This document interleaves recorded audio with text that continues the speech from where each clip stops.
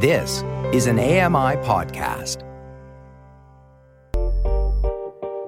Hey, Dave Brown here. If you enjoy this podcast portion of our show, remember you can watch it live every day at 9 a.m. Eastern Time on AMI TV.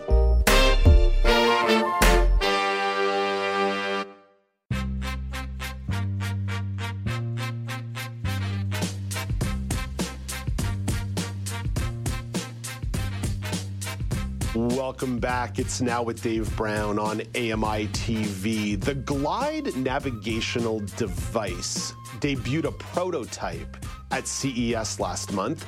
The device has been described as the first self-guided mobility aid for individuals with sight loss. I want to give you a little more of a description here, just so you understand precisely what I'm talking about. It's a small rectangular device that sits on two wheels. It's connected to a stick with a handle at the top that the user can steer. It resembles a miniature lawnmower. I'd say it's even closer to a miniature stick vacuum, but that's just a matter of discourse and debate. Shaun Preece has some thoughts on the Glide and its overall aesthetics. Shaun is one of the hosts of Double Tap, which you can find daily at noon Eastern Time on AMI Audio, and he's now with Dave Brown's Fashion Police. Woo, woo, woo. Stop it, Dave. Fashion victim, maybe. Okay, I don't know. I think you and I both sit in that camp, sir. All right, Shaun, just before you and I dive into the aesthetics here, which also relates to today's daily poll on the show, what are some of the specific features of the Glide?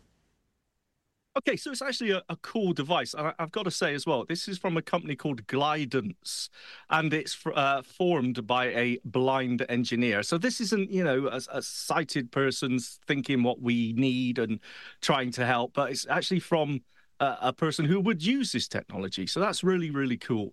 So basically, this has cameras and sensors on it, LiDAR, and it's able to detect obstacles in front of you and things like elevator doors and normal doors. And it can, it can drive you around. So it does pull you, it's motorized wheels, and it pulls you around obstacles. It will guide you. Very much like a lawnmower where you're cutting the grass, and if you press the bar, it will sort of pull you along, but not drag you, just sort of gently pull you along. It's that same sort of thing. And with the AI, because AI, everything's got to have AI, with the AI and the cameras are in the actual base, the rectangle base, and in the handle as well. So it could be used for detecting things above eye line and things like that, although they're not used currently in the prototype. But basically, it can guide you around things. Now, that sounds really cool to me and could be incredibly useful.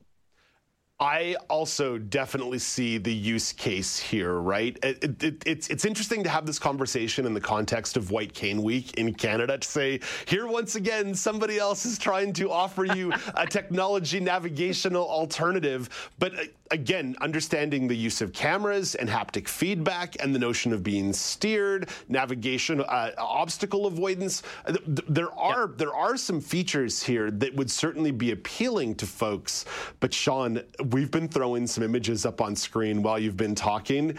It just looks a little strange. Like someone would definitely stand out in a crowd if they made their way down the street with this. And that's the point for me. I'm not against this technology at all. And as you rightfully said, we've had technology trying to sort of improve current mobility aids, and I don't think it's worked as of yet. That's not to say we should give up on it. Maybe there's some use here. And maybe this is the device that we think this works. This makes a difference to how I get around. But I can't get away from, would I actually use it? Someone said, would you use it if it promised, delivered on its promises? I don't know. I'm sort of kicking myself because of that, because it's purely down to vanity. Would I feel okay walking down the street with, basically, I think you're absolutely right, a stick vacuum? If you're old enough to remember that we used to call them Eubanks, but carpet sweepers, the old manual ones used to roll around. That's what it looks like to me. Now, if it does what it does, though, and makes my life easier, why do I care about that?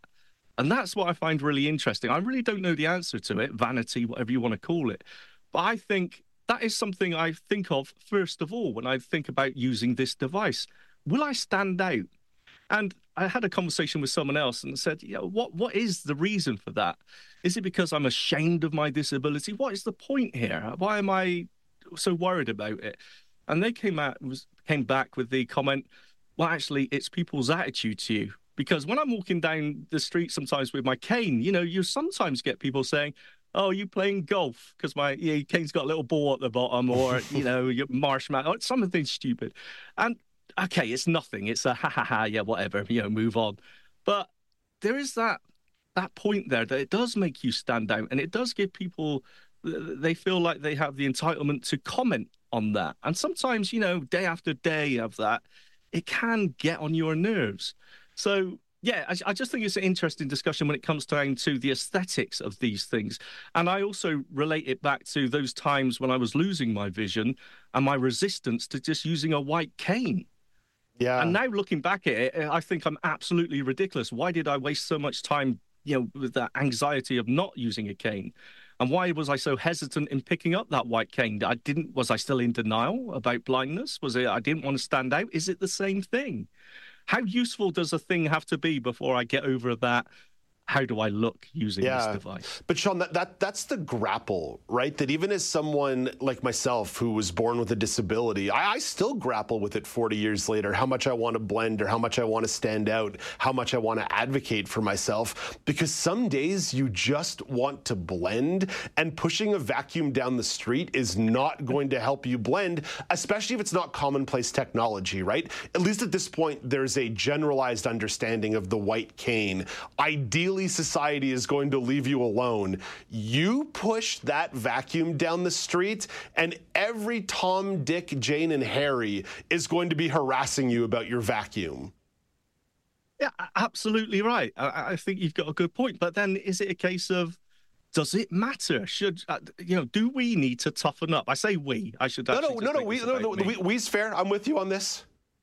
Yeah, it just feels, I would feel a certain way about that. But then if it makes a difference, if it's that useful, we shouldn't care. There's other tech out there as well where I feel the same way. Some of the wearable tech, there's a mobility aid out there that you actually wear around your neck. And I think it looks like a toilet seat you're putting over your head. Oh, no. Right. And it's got cameras around and sensors. And I don't know how well it works, but even if it worked incredibly well, how comfortable would I feel going out with that? Yeah, honestly, I don't know. Maybe it is just vanity, or maybe there's something that maybe the design and the aesthetics need to be more thought about, more of a consideration. I don't know. Yeah, I just want to remind folks that this topic prompted the daily poll at Accessible Media on X, at Accessible Media Inc. on Facebook. How much do aesthetics influence whether or not you'll use or buy accessible or assistive technology? A lot, a little, or not at all. And Shaun, I like yourself, I go through these grapples. I really do go through these grapples. A lot of it when I was a kid, the idea of, okay, use this telescope and this magnifying glass, and here's a CCTV, and you can sit at the back of the class and use your CCTV to read. And now I'll drill down here on the CCTV. I found it kind of difficult to use, so all the more reason as to why I wasn't going to sit at the back of the class totally isolated from all my friends just to use this piece of technology, even though it was a good piece of technology. It just wasn't right for me, whereas I was eventually able to come to terms with telescope, magnifying glass. We're going to have to bite the bullet on this one. You're just going to have to use those and still carry those around with you. But Shaun, it blends into some broader conversations you and I have had about the mainstreaming of assistive tech and how much more you can get under one roof in terms of one piece of tech, that you don't want to carry a 20-pound bag of technology everywhere you go, or in this case, schlep your vacuum around. Vacuum. We should stop calling it a vacuum, but I think that's exactly what people think of when they hear about or get this description of this device. I think you're right. I can't get over that. That as a teenager going through that sort of thing, I totally get it.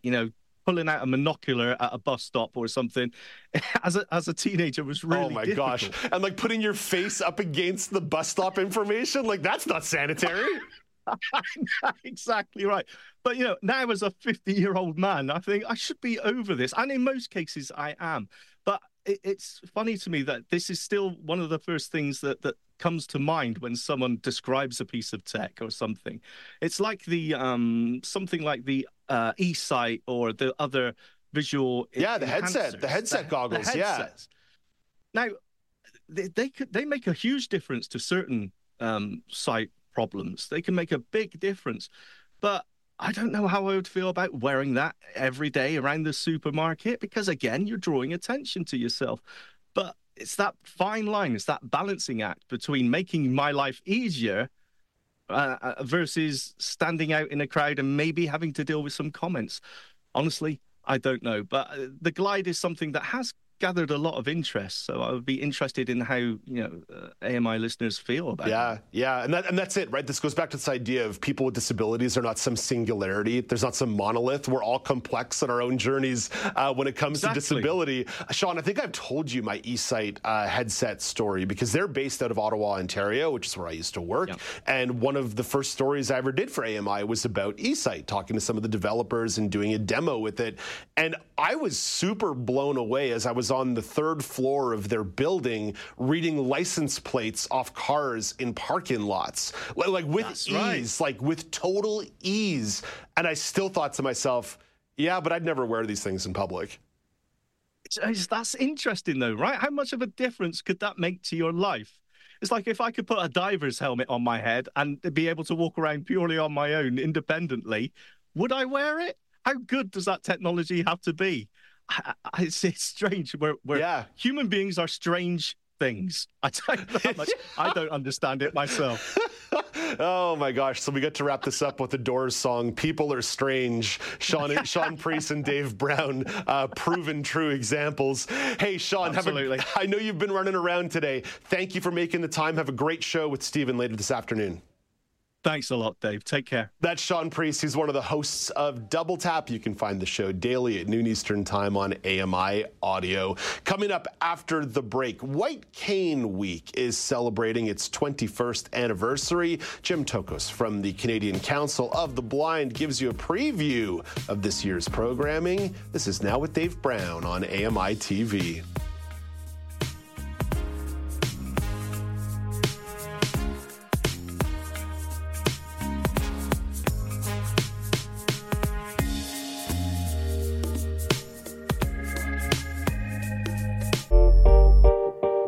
Hey, Dave Brown here. If you enjoy this podcast portion of our show, remember you can watch it live every day at 9 a.m. Eastern Time on AMI TV.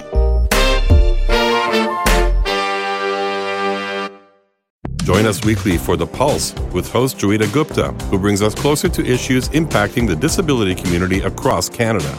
Watch The Pulse on YouTube or listen wherever you download your AMI podcasts.